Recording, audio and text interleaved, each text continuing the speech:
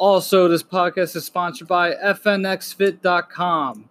This website has protein shakes, powders, testosterone boosters, gummies, shirts, pretty much anything all about being healthy.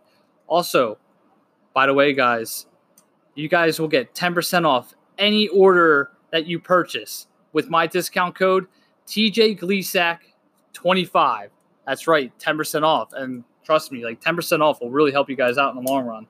Also, guys, if you don't like any of our products, well, we'll give you a refund with all your money back. So don't worry about that. You know, your money will be back. We'll get back to you once you make your purchase. So go to fnxfit.com. That is fnxfit.com. It will direct you to this, awesome looking page. It's really just about staying healthy. And I know a lot of people want to stay healthy, especially during this time with the whole coronavirus out. So go to fnxfit.com, use my discount code TJGleesack25, and you'll get 10% off of any order.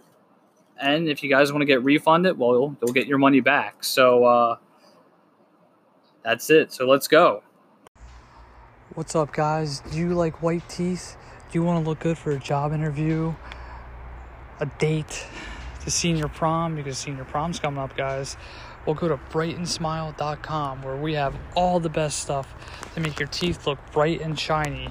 We have a Brighten Teeth Whitening Kit, a starter set, gel refills, powders, and much more. Go to brightensmile.com. You can get 20% off of any discount code you use, and my discount code will be coming out very soon.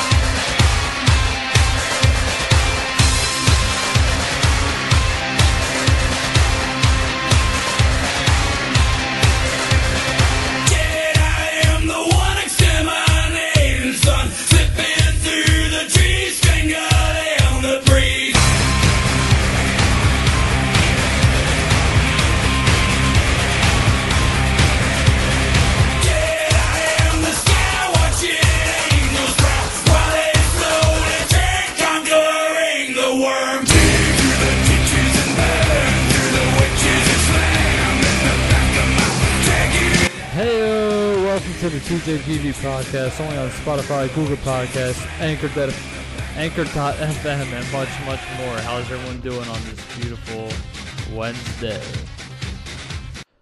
How's everyone doing, guys? So on today's show, we talked with Charlie T. This was a fun interview. He's a music producer. We talked about where his inspiration came from, the Beatles. We talked a little bit about, what kids are listening to and how we should connect with them, and pretty much just some tough topics I laid on him just to see what his opinions were on that. It's a really fun interview. It was about an hour and 10 minutes, I believe, for the interview. But yeah, it was a fun interview, and I hope you guys enjoyed this interview. It's a really fun one. I probably sound a little tired right now just because I had a long day at work, and I want to try to get better with being less tired, but, when you work a long day like me, it's kind of like one of those tired spells, if you know what I mean. But in any event, if you guys are new, make sure you like and subscribe on Spotify, Google Podcasts, Anchor.fm. I don't know why I'm keep screwing up on that. And much more. Go follow me, TJAY TV, on Facebook and YouTube. TJ's Vlogs on YouTube, and the Spirit Project on YouTube, which the first trailer is actually being edited as we speak right now. And basically, that's really it. So here's the Charlie T interview. I hope everybody enjoys it. And I will see you guys for the outro.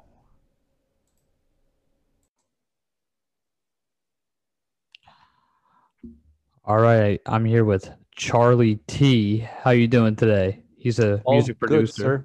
Thank you very much. So where are you from originally? You said Miami, right? Oh, no, actually, I'm from Ecuador, South America. Ecuador, okay. That's where I live, actually. Did you grow up there? Yeah, all my life. I've been to the States several times, and for some reason, just English came second nature to me, and so did music. Did you have any inspirations when it came to music?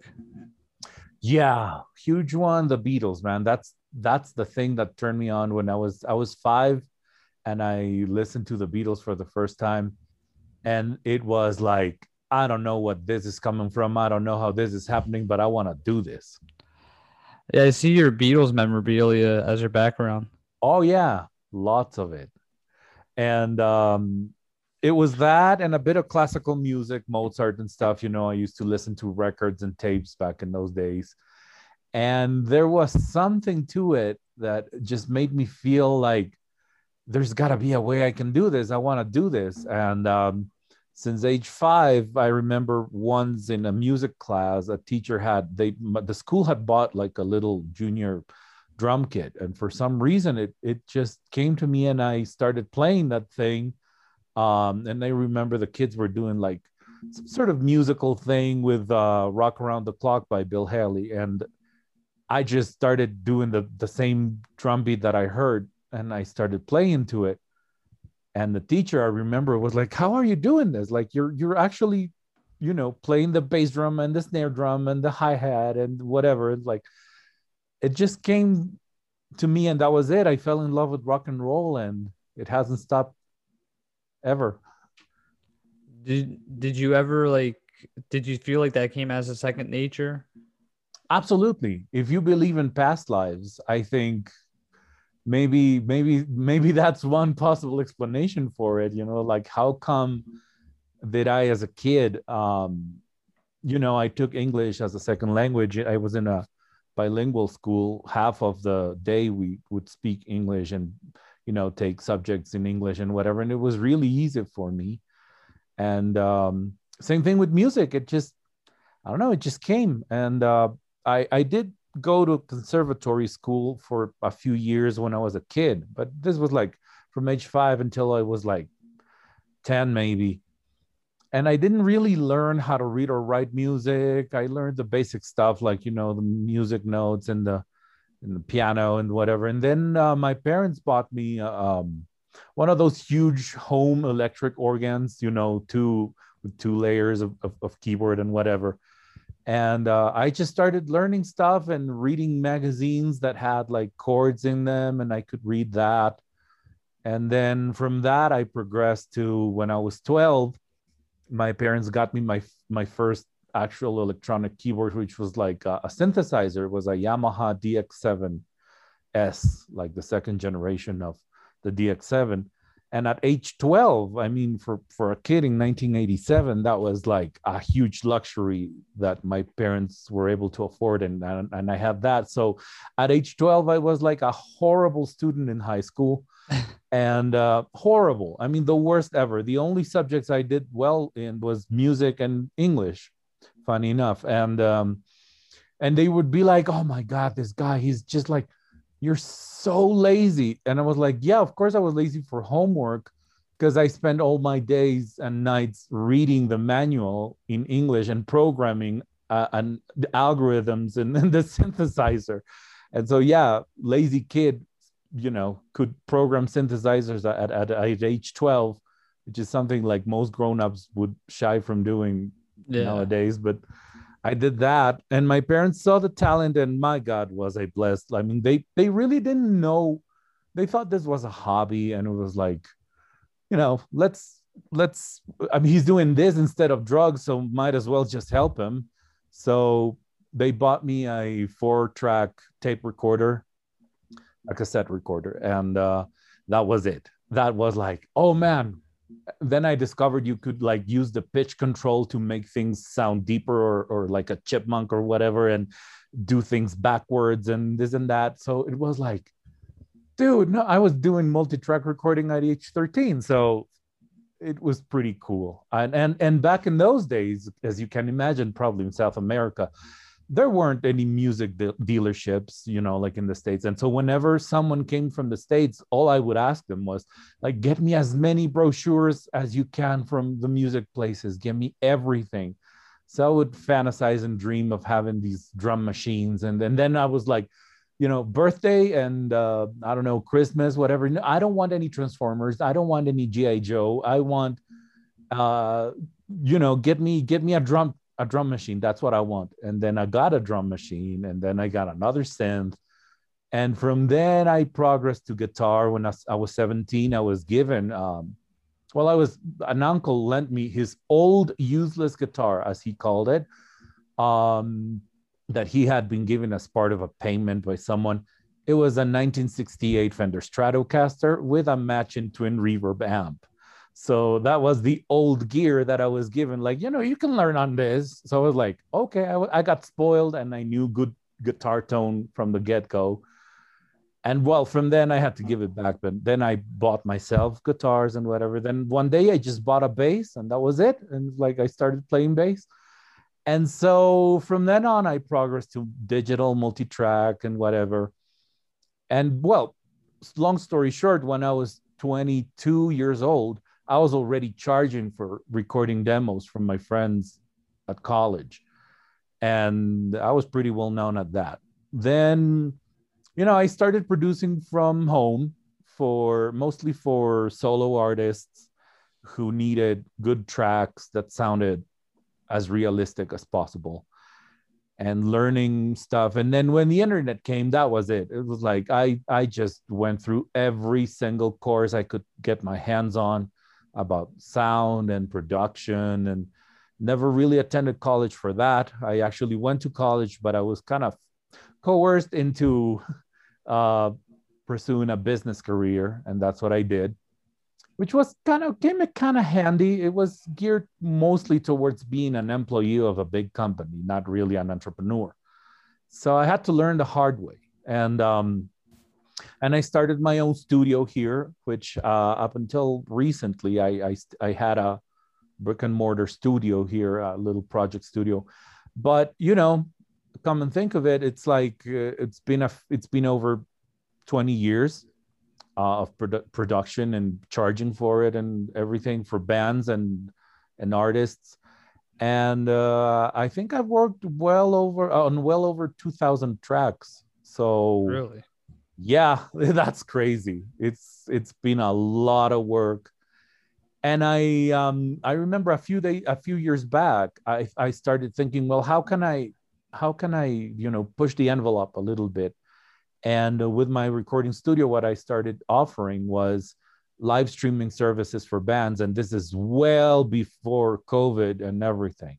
This was well before YouTube Live. This was before Facebook Live. It was like about 8 years ago that I started.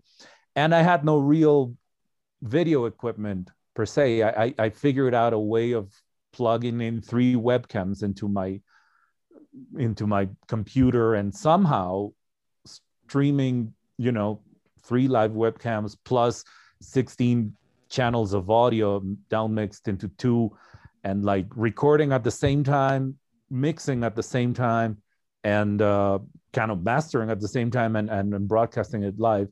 And I'm not gonna lie to you, it wasn't like the best TV production you've ever seen, but it was a good way of seeing bands basically rehearsing or recording in a studio. So that was satisfying, because when I shut down my studio, I did it because I was completely exhausted. It was exhausting. That thing was like demanded of me like 7 days a week, several hours every day.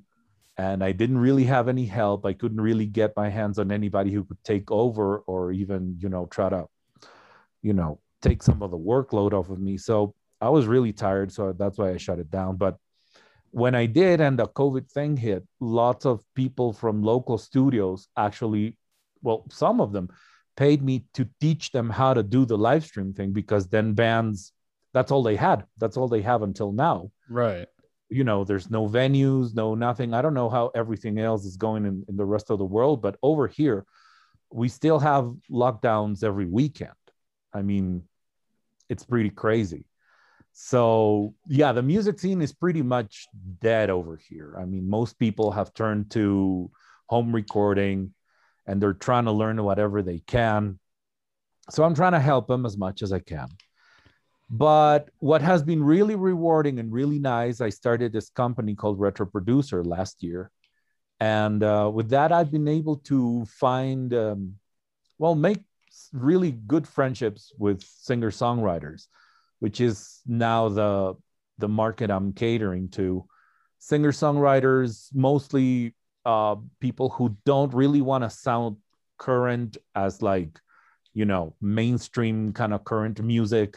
It's mostly people who want a sound that is a bit like things used to sound like a few years back, 10 years, 20 years, 30 years back.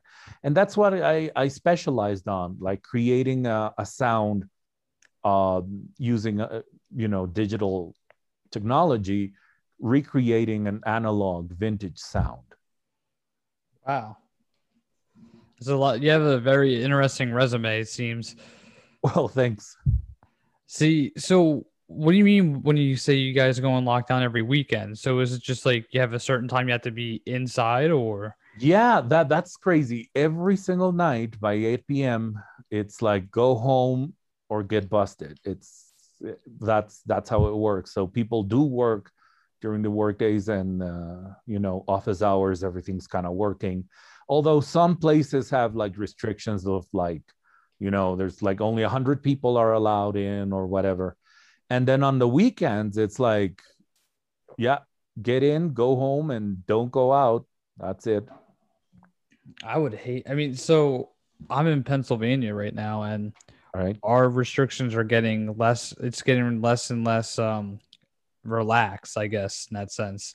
Okay. So on Easter, I know they opened up bar stools because people weren't allowed to sit at the bars. And once Easter Sunday hit, that's when people started like sitting at bars. And I don't think there's any lockdown procedures at all where we're at.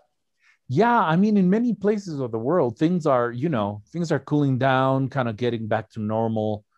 Over here, I don't know. I guess they saw there were some spikes with people getting sick and stuff, so they had to take these measures without restricting too much the normal commercial activity. So yeah, you can order things like if you need something from the drugstore, you can call it and they'll deliver, or if you need some food, they'll do that, or groceries. But it's basically trying to restrict how many people are out there on the streets. Now, our mask, our mask mandated in Ecuador? No, not at all. Oh, Not at all. really? Yeah. That's weird. Oh, hold on. Masks. Oh, no, I didn't hear you well. Yeah, masks are mandatory anywhere you go. It's so ridiculous. It's like even if you're driving in a car by yourself, you have to wear your mask or else the police can stop you and fine you and whatever. Really? I didn't know. Wow. It's it's nuts. I mean, go figure. I mean, I guess every could do this, but they've been pretty strict since the beginning. But still, there's more and more people getting sick. Vaccinations have started, and it's mostly for the elderly, and they're progressing down age-wise, as they can. But yeah, it's like lots of people are getting vaccinated, and actually lots of people are, believe it or not, there's like you can buy a tour to the US to get vaccinated. I didn't know that. Yeah. And there's people here taking tours to the US and to go get their vaccines over there. Well, I know with if people got their vaccines, they would like get their vaccine and then they would have to come back like 28 days later because some shots are 2 shots and then you're fully vaccinated. That's what they do. So you just like book a whole trip to get vaccinated nowadays. That's a lot of people are doing that. It's crazy. Like ever since this whole virus just came about, it's just like it put a whole new perspective on a lot of people, I feel like. Absolutely. And you know what else? It's like I feel that there's so much misinformation. Like lots of people get their info from like WhatsApp videos and like viral kind of things, and everybody has their own opinion, everybody has their own beliefs about it, everybody has their own way to look at things, I suppose. But the bottom line is it has hit the music scene hard pretty much everywhere. Oh yeah. And it has forced us as musicians and producers and to think about things in a different way, which, well, since I got into digital marketing a few years back to be able to promote my studio and what I'm doing now as a producer. And I was convinced that personally, I think um, sort of DIY marketing and direct to consumer marketing is the way to go for musicians, I think. And I'm just kind of like starting to practice what I preach. I never really released any of my own music before because I was just like too busy putting out everybody else's music. That and like honestly, like a month ago, I just opened my first Facebook page or Twitter account or Instagram account and started promoting the very first song that I have actually recorded and released as a solo artist. I did before with another band and whatever, but this was just like me for the first time actually putting into action some of the marketing stuff that I've been learning for years. Now, do you feel when you're helping other musicians with their songs and whatnot, do you feel like does it inspire you to write your own music or no? No, actually, for some reason, I kind of like neglected my own songwriting for the longest time. And when I wanted to go back to it and I was like reviewing my old songs, it was like, dude, this sounds like, I don't know, it sounded pretty sad in the sense that I guess I was, writing what I felt at the moment. But now I want to focus on other kinds of songs and just like be a bit more uplifting and optimistic, I suppose. So I am currently writing, I forced myself to start writing one song a week. So every single Wednesday, I sit down at 5 p.m. and I'm like, I'm not moving from this chair unless I come out with a new song. And I'm doing that. I'm still not satisfied that I would put out like every single song I'm doing. It's been 6 weeks since I started that, but I did put out one, and I have another one ready.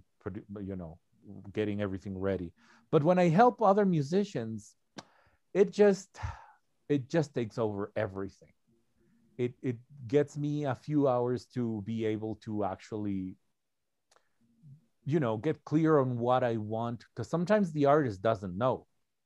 Yeah. Sometimes the artist just gives me a vague idea and they're like, well, I want this to be kind of like a CCR track and a Creedence Clearwater Revival thing, or I want this to sound very 60s, or I want this to be like an 80s track or whatever. And but for the most part they leave it up to me, which is both really cool that they trust me with their art, and trust that the vision that I have will work. But at the same time, it's a huge responsibility. It's like, I don't want to mess it up. I want them to be happy with what I do, because what if sometimes 99% of the times it's like I hear the track, just voice and guitar, let's say, and I can already hear in my head how it should be.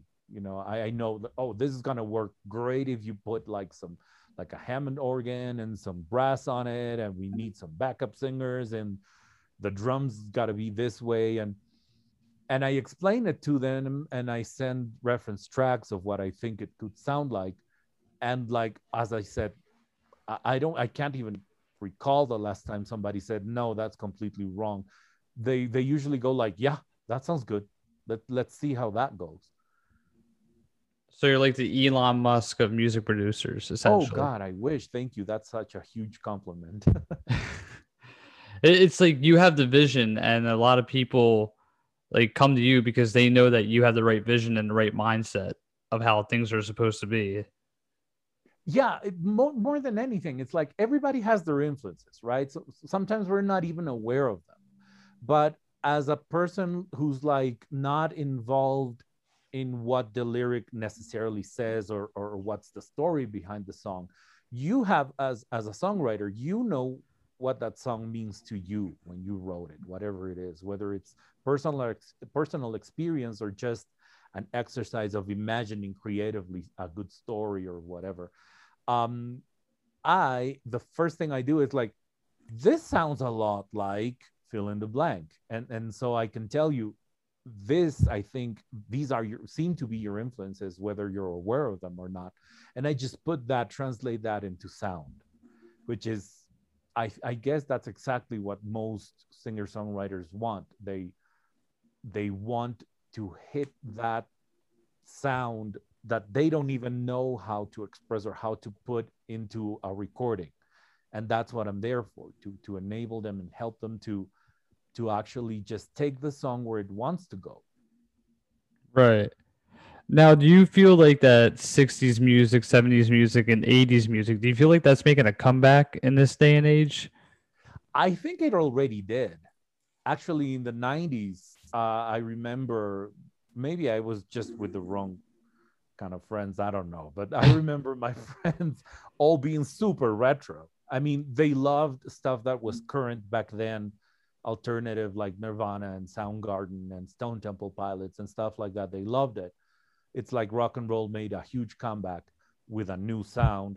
But most of the people I knew, they loved the Stones and the Beatles and Led Zeppelin and Pink Floyd.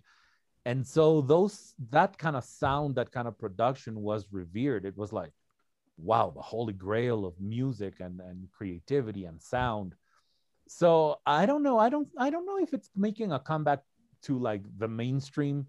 As I say, I think in the mainstream, well, especially in Latin America, everything is like reggaeton and stuff like that, which I personally, I just don't click with it. I'm not saying there's anything wrong with it. Or maybe there's something wrong with me. I don't know. It doesn't move me.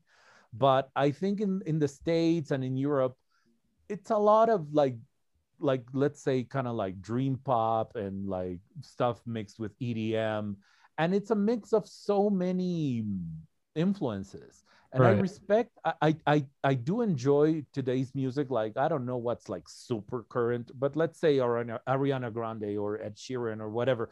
I hear those songs, they seem to be like amazingly well produced, like super produced. Like it's like some techniques and stuff that I can't even get my head around it. It's like super crazy.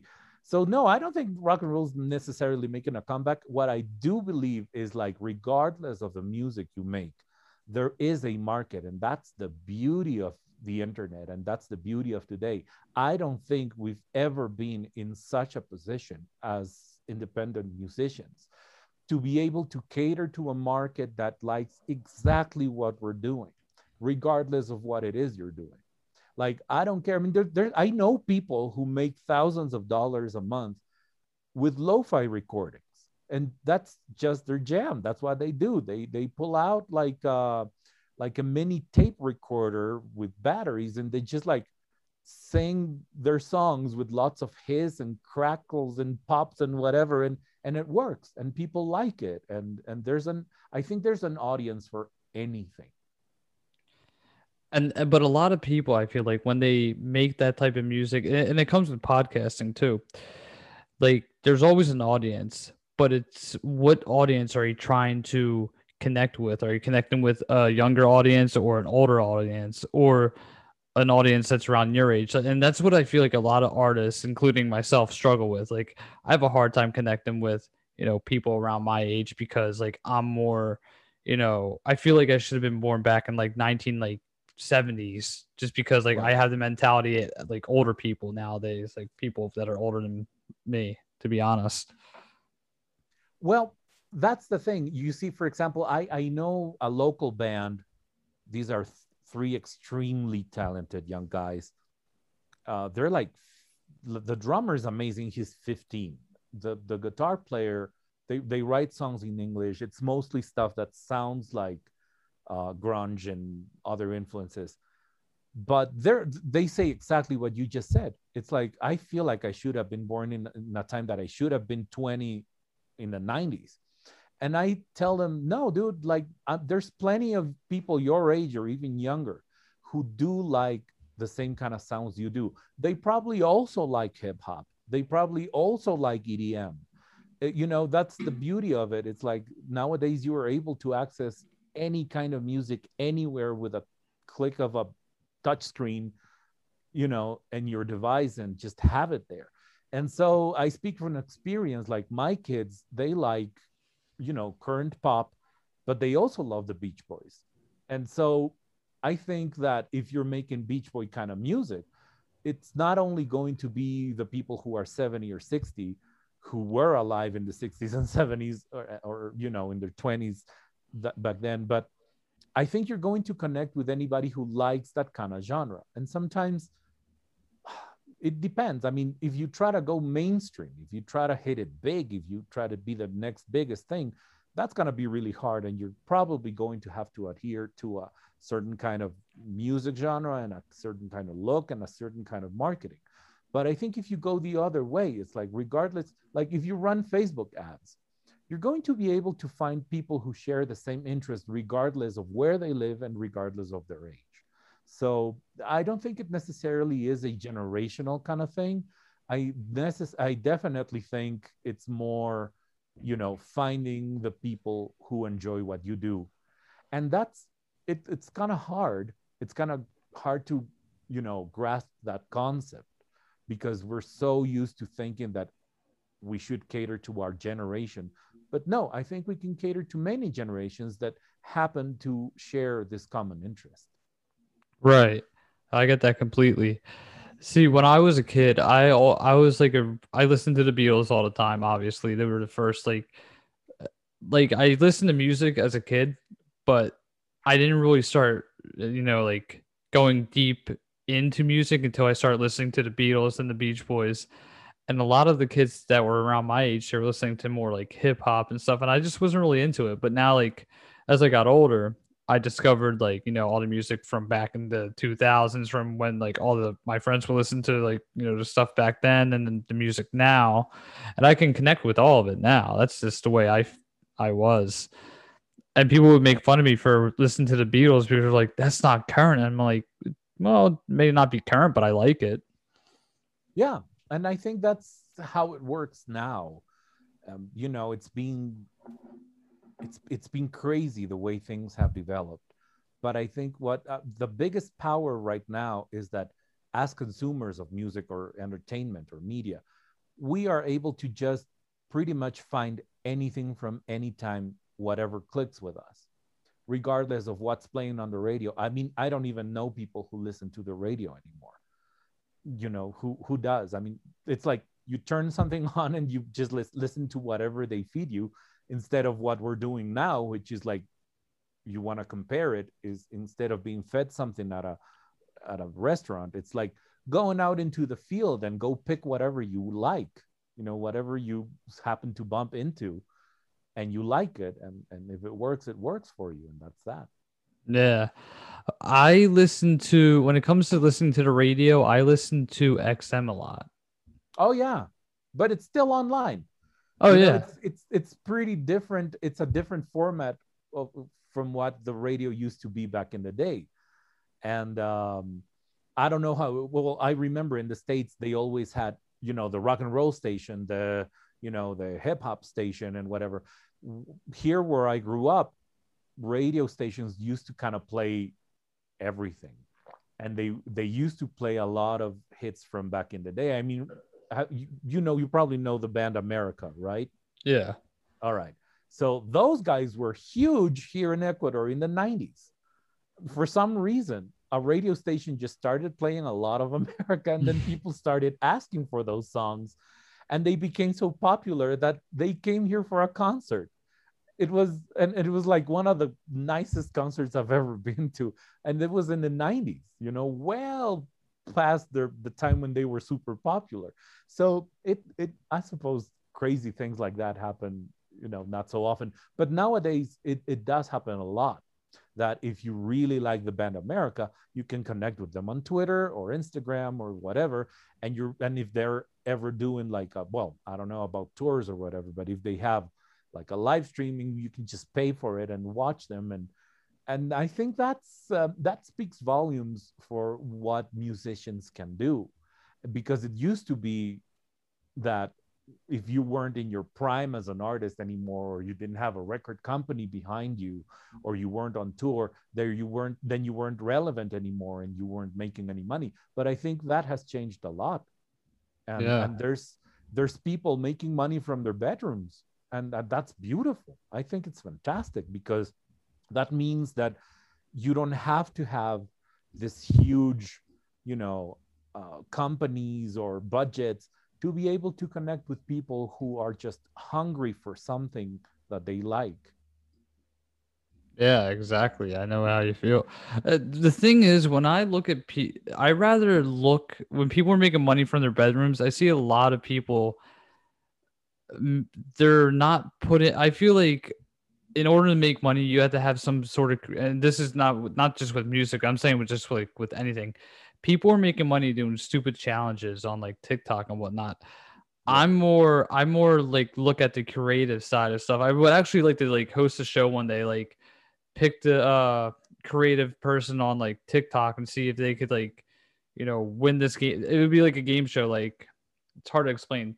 Like pick like 100 people from TikTok and pick which one has the most creativity and they would win the show. That's how I look at it. I rather look at the creative side of it, not just like, oh, I'm going to go and like run down the street and like, push somebody over and walk away. That's not I know creative. what you mean. I know what you mean. Yeah. There's a, well, that's, I think it comes, it's like both sides of a coin. It comes this really cool side of being able to just access any kind of entertainment that you want at any time. And with that, you can either access things that has value, artistic value, like really good music or good movies or good shows.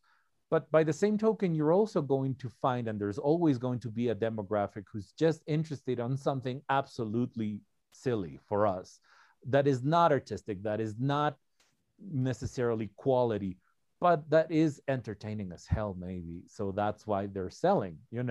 And so we're always going to have those two. It's like, I remember in the 90s, people were so pissed, with stuff like Britney Spears or Christina Aguilera in the beginning, or the Spice Girls, which is like, I think maybe hardly anybody's going to call them classics by now, as you would probably call, I don't know, Soundgarden kind of classic by now, or Nirvana definitely classic by now, even though they're, just a few years apart. But the thing is, like, it all depends on what the aim of the entertainment is. Is this just purely entertainment that, I remember George Harrison saying he loved the music videos of the Spice Girls because even with the music off, you can really enjoy it.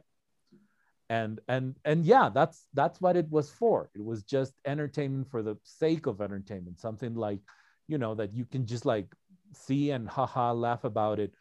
And there's some other kind of entertainment that is also art, and or a bit more artistic and a bit more creative.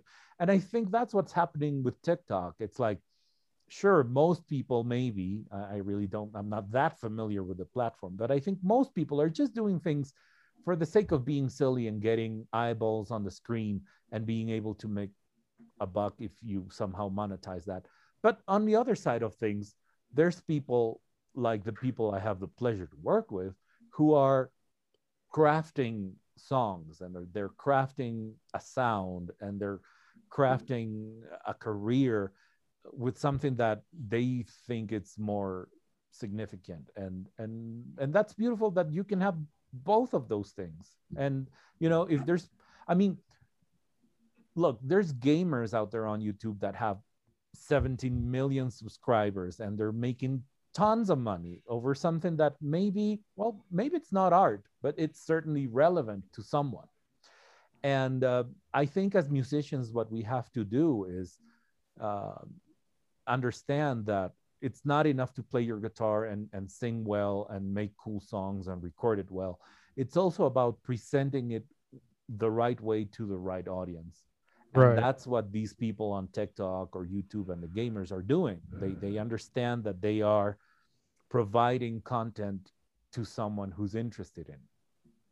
Definitely. Yeah, no, I feel you on that. I mean, when I started making YouTube content in 2018, and I would follow the same algorithm as the other YouTubers would do. Like they would go to Walmart and like destroy stuff, but I wasn't really more into destroying. I would just like mess around, and that's what actually got me to 1,400 subscribers in a year. That's but beautiful. I feel like now with YouTube, like with their whole, like they're changing their whole algorithm, and you have to like word stuff a certain way. You have to limit it, your cursing as much. Yeah. And it's the same thing with the podcasting. Like I've been doing this for 6 years. I have 3 sponsorships, but I feel like more now than ever, my show it went up and it was down, then it goes up, and right now it's going down. And I don't know if it's just because of people that are going back to work and because of COVID, but I want to get back up to where I was a year ago. You know what I mean? Right. And you probably will. I mean, in the sense that as long as you keep doing things that are satisfying to you, and that somehow provide some value to your audience, it's inevitable that, you know, one way or another it's gonna work. But it does take work. It does take work to promote things, whatever it is that you're doing, and it does take skill, and it does take time. And that's something that, as musicians and creators, we have to understand that this is a long, you know, it's you have to endure. It's a race in which you have to just keep going no matter what, and just keep doing the work incessantly. Did you ever feel like when you first started your business that it was going to fail at first? It did several times. And it you know, it has transformed itself in several ways. As I tell you, I used to do live streaming, and I used to do multi-track recording for bands, and then I changed it all completely because, well, we're not robots, we're not machines, and at some point we might get fed up with something that worked. And sometimes when something's working beautifully, you just have to break it and start all over again. And then, as you know, as inspiration, I look at the Beatles. I mean, those guys didn't write "She Loves You" 20 times over. They did it once, and then they went to somewhere else, and then they broke that, and then they did something else, and then they forgot that, and they kept going. And I think that's kind of the curse and the blessing of the creative people. We're not satisfied with just one thing. So yeah, I was afraid of it failing, and it did. Some things people weren't just ready for at the time when I started, but now they are. It's like I feel that since COVID hit, musicians were finally a bit more centered on creating music from home, instead of just thinking of going out there and either busking or, you know, trying to get whatever crappy venue and get 50 people there. And now they're focusing, okay, let's get 50 people from around the world watching on Zoom and charging $5. And you know, it just kind of, sometimes we're forced into change. And I think that's what the last year has proven, that we can't just be afraid of failure, because we'll never get anywhere, we'll never get anything done. And so yeah, I was really afraid, and it sucked when it didn't work, but that didn't stop me. Thank goodness it hadn't stopped me from trying again and looking for other ways. And sometimes it's like, you know, when you're a kid, it's like, aren't you afraid you're gonna fall off your bike when you're learning? Yeah, and you do, and you scrape your knees, and it's like really bad, and it hurts, and you cry, and then you get up on the bike again, and you just keep trying. And then when you're 20, you never even think about it anymore. You're going downhill somewhere, and you don't care. You're doing extreme sports, and who cares? And you're going out there, you might hurt yourself, but you're gonna miss a lot of fun if you don't. Exactly. That's what I feel like. So there's this one guy I work with. He's been on the show a few times. He is afraid of failing, like all the time. Mm-hmm. And he even told me today, like, I'm just going to give up. And I'm like, give up on what? He said on everything, because he wants to get into something. He wants to get into a different business and whatnot. I'm like, dude, I'm like, he's in school. I'm like, you're in school right now, and you're going for, you know, what you want to go for. You're going for, I think, let's just say like carpeting. So you're going into this degree. You're not going to find a job while you're in school. You might find a job, but it's not going to be the dream job that you want. I'm like, instead of just saying you're going to give up, wait until you finish school, and then just look for a job once you get that certificate. Right. And that's what a lot of people do nowadays. I feel like a lot of people, when they fail at something, they just give up automatically. Well, that's the natural instinct. But I think as humans, we're also kind of programmed to sooner or later get back on the saddle and keep trying. And if it's not the same thing, then you'll try something else. But I think us musicians have this amazing gift of being incredibly stubborn. And even though mom and dad told you it was a bad idea, you just did it. And even though all your friends think you're going to starve and you're going to be miserable for the rest of your life, you just keep doing it. And sometimes you just end up spending all the money you got on recordings or marketing or whatever, and it doesn't go the way you wanted it, but then you just keep going. So that's what happens when you have a passion, you know. I mean, what would have happened to the Wright brothers if it didn't have a passion and the belief that they could fly a machine, they could make a machine that flies? I'm pretty sure they failed 100,000 times before they got the first one flying for a few hundred yards or even less than that. And but it's normal to want to give up, and it's okay to have like the emotional, I don't know, intelligence to be able to say, listen, it sucked, something went wrong. It doesn't mean that I'm cursed. It doesn't mean that whatever I want to do is stupid. It just means that it wasn't the right approach, the right time, the right way to do things. But sooner or later, we have to try it again. And the thing with trying again is like every time you try again, change something. Don't do it exactly the same way, because that's by definition what insanity is, right? Like going at it again exactly the same way.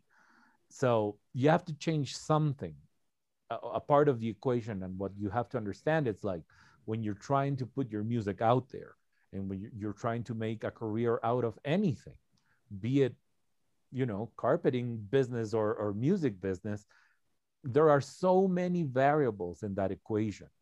And one or several of those can go wrong at a certain time.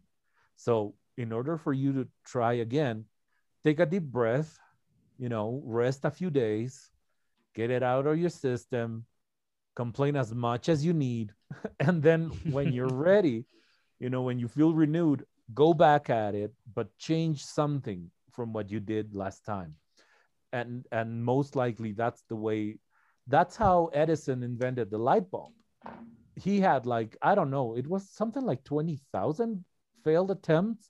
Really? And they tried everything. They tried materials and different conditions until they hit the thing, and they did something unique that had never been done before and that changed the life of all humanity forever.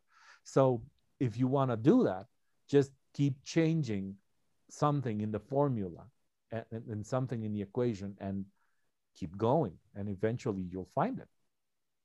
Yeah, no, I feel you on that completely.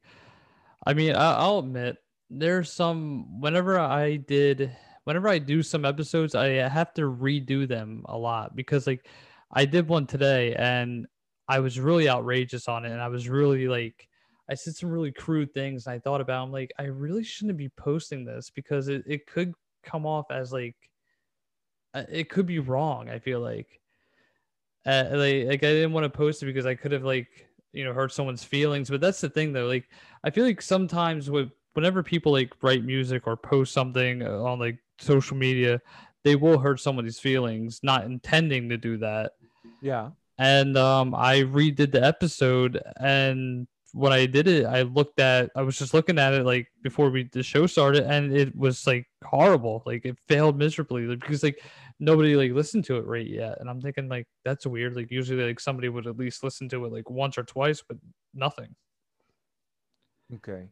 I feel like my episode, like my more outrageous episodes and the more episodes about like talking about my personal life, I feel like that's like where people can connect with me in a way, and my interviews as well. And you know, the thing is that probably, first of all, we can't go out there willingly wanting to hurt anybody. But Yeah. if we're going out there with the truth, and that sometimes can upset somebody, Well, you know, those are casualties of war, I say. It's like, it's a podcast, man. And somebody can just like, you know, stop listening. That nobody's forcing them. But if you're being honest, and it's some tough love that you have to put out there, and it's some kind of like harsh truth or whatever, and some harsh language or some harsh attitude, well, that's part of the human experience as well. It's not all roses and bunnies, you know. Sometimes it's crappy stuff that happens, and you have to say it. And if you have to say it and you feel you have to say it, then put it out there. And people, most likely there's going to be people who will connect with it as well. Oh yeah. And that's the thing. I feel like people get offended too easily nowadays. I mean, I'm 26, and like a lot of kids my age are still, they're getting upset about what somebody said like 2 months ago. I mean, I'm at that point in my life where like I don't really care what people say or think about me at this point. Well, that, you know, growing thick skin is kind of hard. Oh yeah. Especially when you are just thinking of, especially when you go thinking that people owe you something or that you're entitled to something.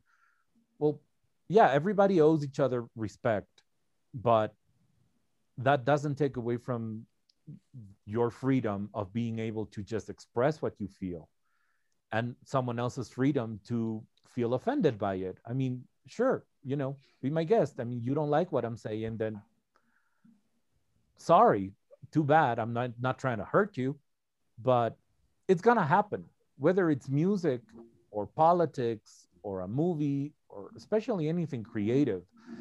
When you express an opinion, it's guaranteed that there's gonna be people who don't like it, but it's also a guarantee that there's gonna be people who side with you and who will like it and who eventually can support you, Yeah. whatever it is that you're doing.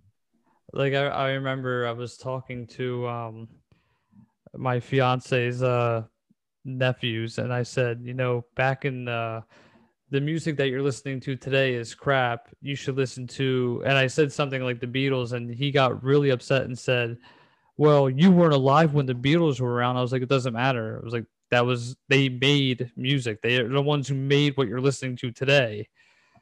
And like, we got like really, he got really upset about that statement. Like for no reason. It was like, and it's the truth. Well, the thing is that, you see, what we have to kind of take into account is like, whatever people listen to and whatever they consume right now, they feel identified with it. And so when someone else says, well, maybe you should give something else a try, automatically they assume you're telling them you're no good. Even if you tell them the music you're listening to is not as good as, the first thing they hear is like, dude, you're no good. and so that's the problem. I mean, we've been kind of taught as a society that when somebody disagrees with you, fundamentally they hate you, and that's not it. It's just a disagreement. It's a difference in opinion.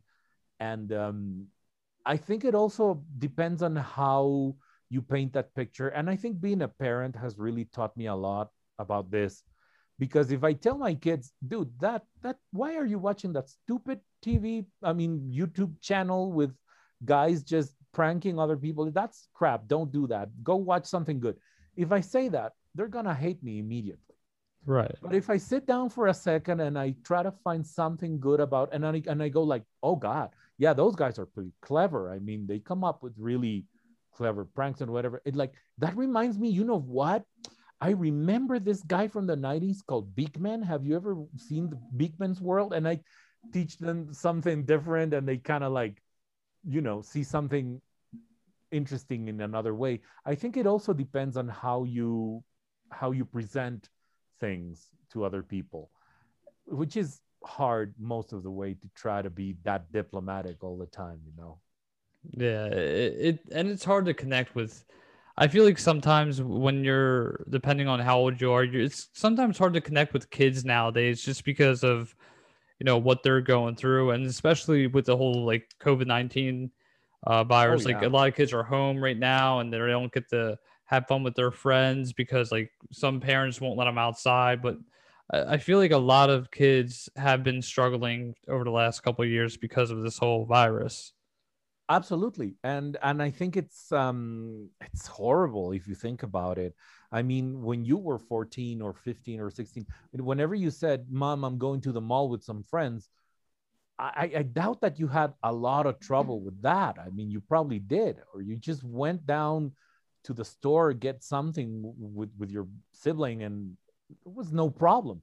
But nowadays, it's like, wait, hold on, you're gonna get, you know, a, somebody's gonna mug you, or are you gonna be like molested, or are you gonna get COVID, or so many. We're freaking out all the time, and it's hard, being balancing that part of like kids have to have their own lives, and balancing that with their safety, because, well, as you mentioned, a lot of kids are just home, and the only means of knowing the world is through their devices. And that poses a lot of questions about security as well, and safety. And they are going through something that none of humanity had ever had to go through, which is, having the possibility of communicating with anybody at any moment. And it's a lot of power for a teenager or a kid to have that kind of a responsibility. So that's a really tough, you bring up really tough subjects, man. I mean, those are really tough things, because I don't think anybody really knows how to deal with all that. And how do you deal with kids not growing up with other children when that's like how it has been for the entirety of human history? Yeah. That's how we grew up. That's how everybody grew up, with other children, with other kids, with people your age. And now it's not happening. Or if it's happening, it's just happening through a chat, or or a device. So what's going to be the consequence? We can only guess. Yeah, I do bring up tough subjects. A friend of mine told me the other day, he was like, you put a lot of edgy content up there. I was like, yeah, I'm an edgy guy. And it's not just, I guess it's just who I am. Like, I like bringing up edgy content, not to get a rise out of people. I just want to get other people's opinions on it. Like, for example, did you hear about the George Floyd case that happened? Absolutely. Yes. I brought up that conversation, and how Derek Chauvin went to jail, and how I like the idea about him going to jail. I wanted to see other people's viewpoints from both sides. Should he have gone to jail, or shouldn't he have gone to jail? That's what I wanted to bring. That's the type of content I like to bring, because I want to see both points, and I want to see which point is valid. And then if I don't like their points, I want to call them out on, like, okay, your point I don't like because I feel it's wrong because of this, that, and the third, or I like your point because, you bring up a good topic about this and whatnot. Right. And yeah, that's the type of content I do bring to the show, especially when it comes to interviews, because I want to get other people's opinions on certain things. You know what I mean? Even if I don't agree with their opinions. Yeah, because just, sometimes just listening to someone, even if you think they're completely wrong, it just gives you another perspective, which is basically all you have. Like, sometimes we may think we know the truth about something, but, well, the truth might be absolute, but points of view are endless. And I think the more points of view you come across, the better off you are in being able to form your own opinion about things. Right. Yeah, I mean, I don't know. I do like talking about tough subjects, though. It's just me. I think it's important. I think it's important that we do, because sometimes the things that make us uncomfortable are the things that help us grow up the most. And we all need to keep growing up regardless of our age or how much we've been through. We have to have a constant conversation about everything with as many people as we can, not to be able to convince everybody of what we think, but more like trying to come to either some understanding, or at least get to the position of, let's agree to disagree, and still we can be good friends or neighbors or whatever, and no need to kill each other over a point of view. And plus, like, when it comes to my show is all about honesty. And I like talking about, like, my insecure, like, not just my insecurities, but like, what it was like for you as a kid, how it's like, how are you coping with like this traumatic thing that happened to you now. I'm so aware of this like camera right now. I feel like that, like, I look ugly in this like frame, like pretty much stuff like that. Those are the types of points I like to bring up, and that's like a real conversation and a real, like, what's the word? I'm trying to think of the word. Not disability. It's like a real, like, I can't think of the word at the moment, but it's real podcasting. It's good. It's like good podcasting, in my personal opinion. I think so too, because it's a real life experience. Yeah. This is what it's all about. That's why we all have opinions and a way of expressing those opinions. And sometimes, even though you might not change your point of view, when you hear someone else's, at least you can try to consider, how is it that this person came to this conclusion, and sometimes you can understand how other people see things, but you don't agree with them. That's fine. Yeah, definitely. So what is your favorite Beatles song?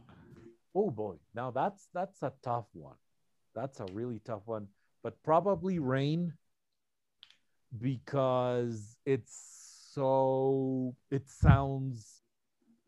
timeless to me. It doesn't sound like a typical 60s song.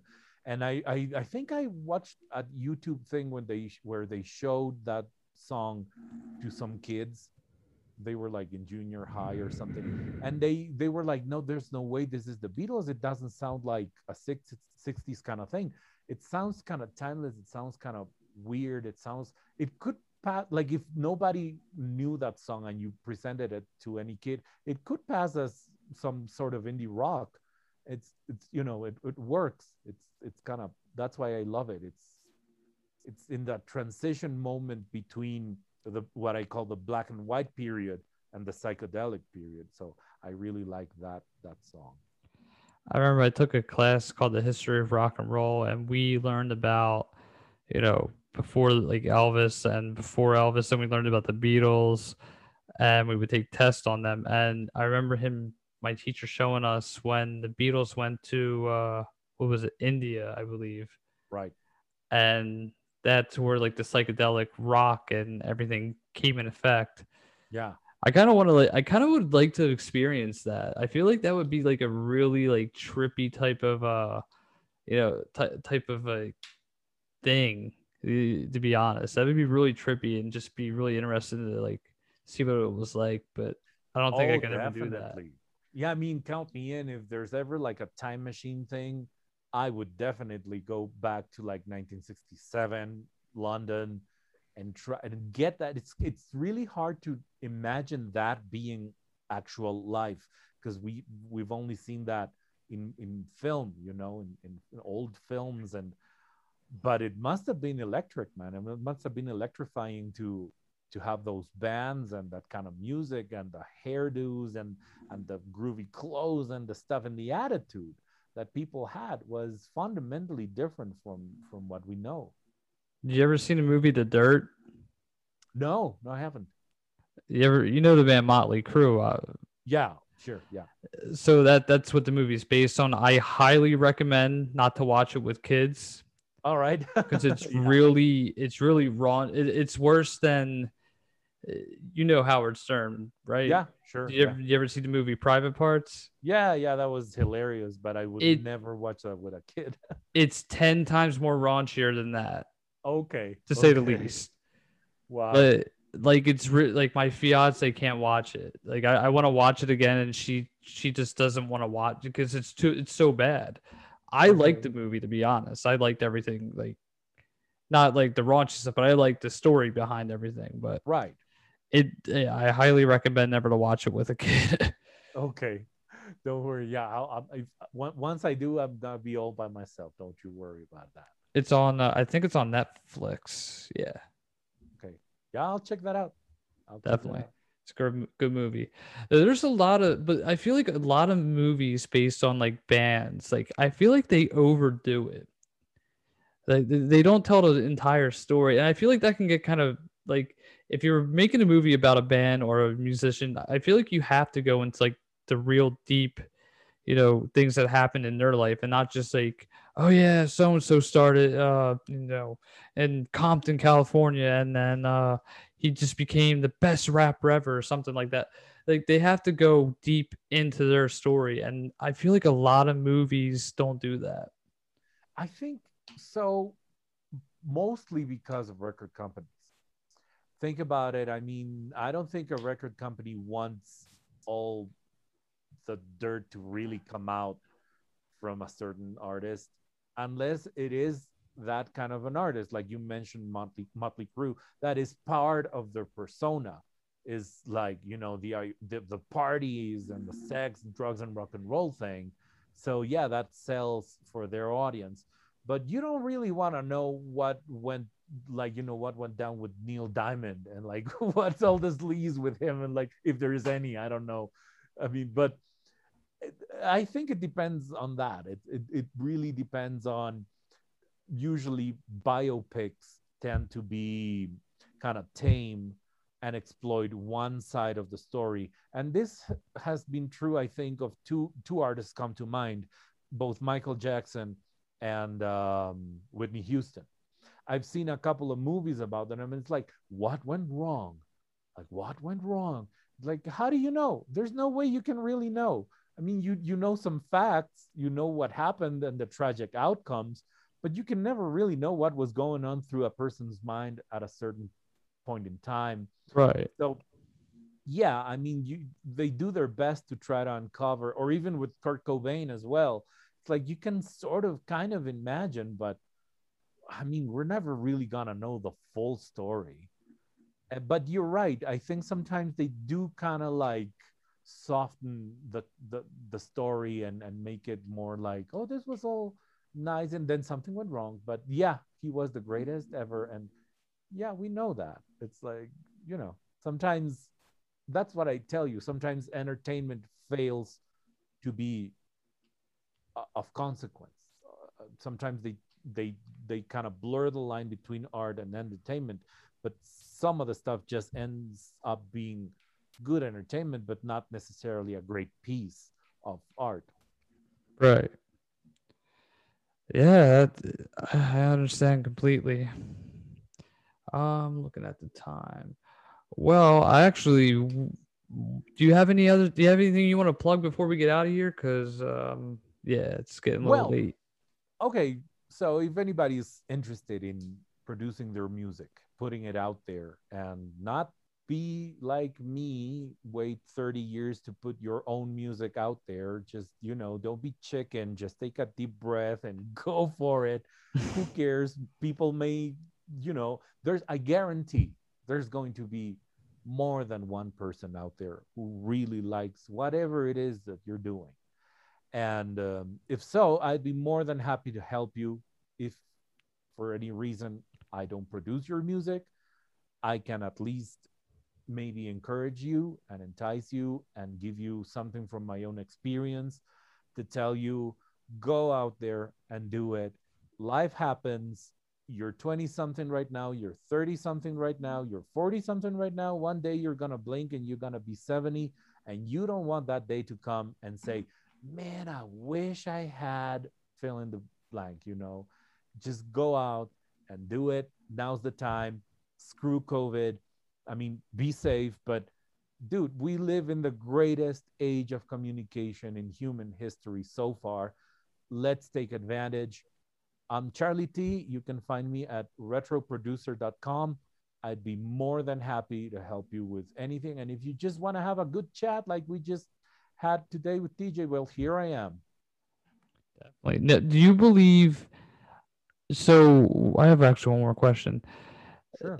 If you have a dream, and if you just, you're at a job that you hate, and you've been at this job for a year and you have a dream to become like a musician or, you know, a podcaster, like successful podcaster, Mhm. would you recommend quitting this job and doing like a part-time job, like quitting your full-time job and doing a part-time job and like maybe do Lyft or Uber or whatever, and just doing the podcast just to make it better than ever, just to get that, you know, to get to that point where you want to be?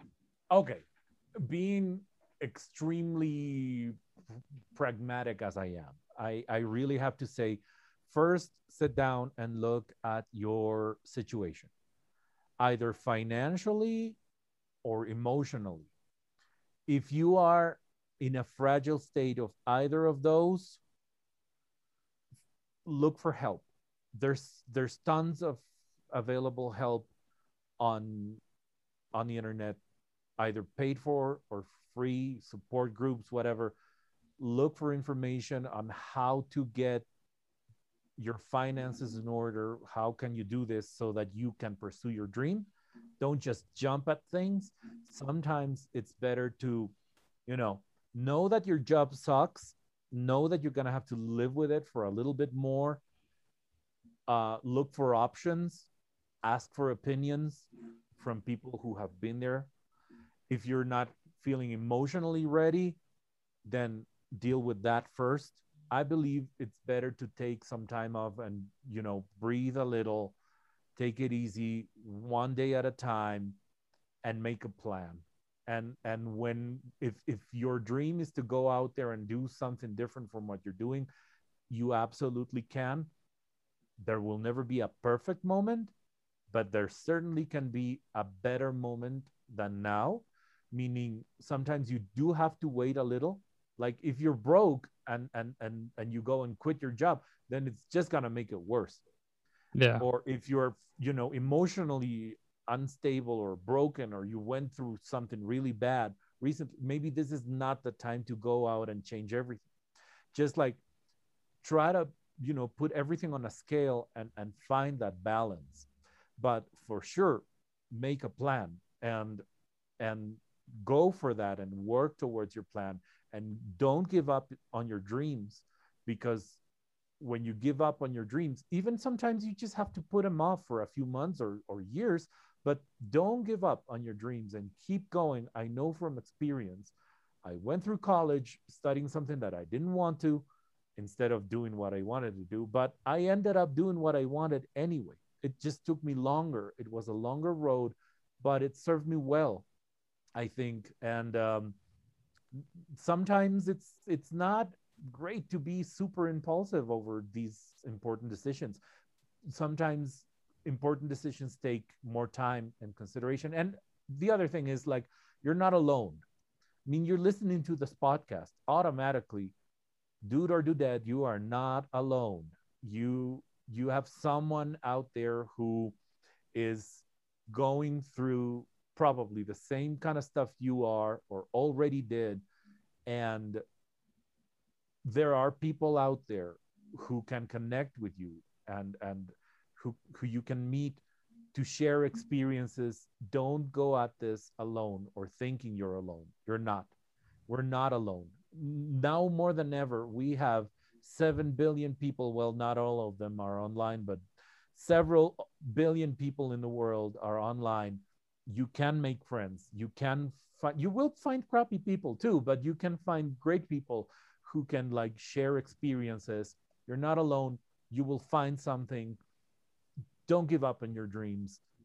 Be smart, be patient, and go at it. Go for it.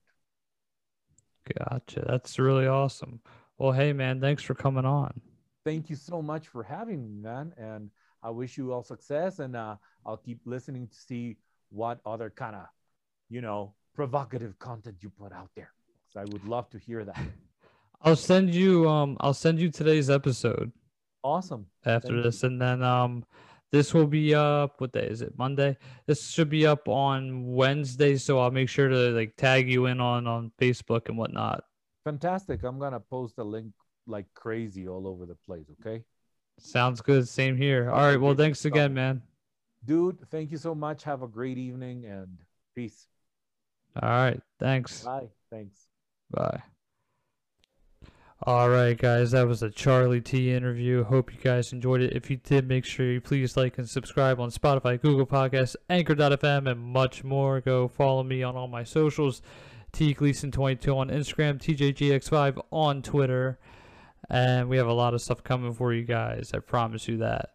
So, hope you guys enjoyed this episode. I know I did. Peace out, everybody. I will be back on Friday. And we will see you guys in the next one. Bye.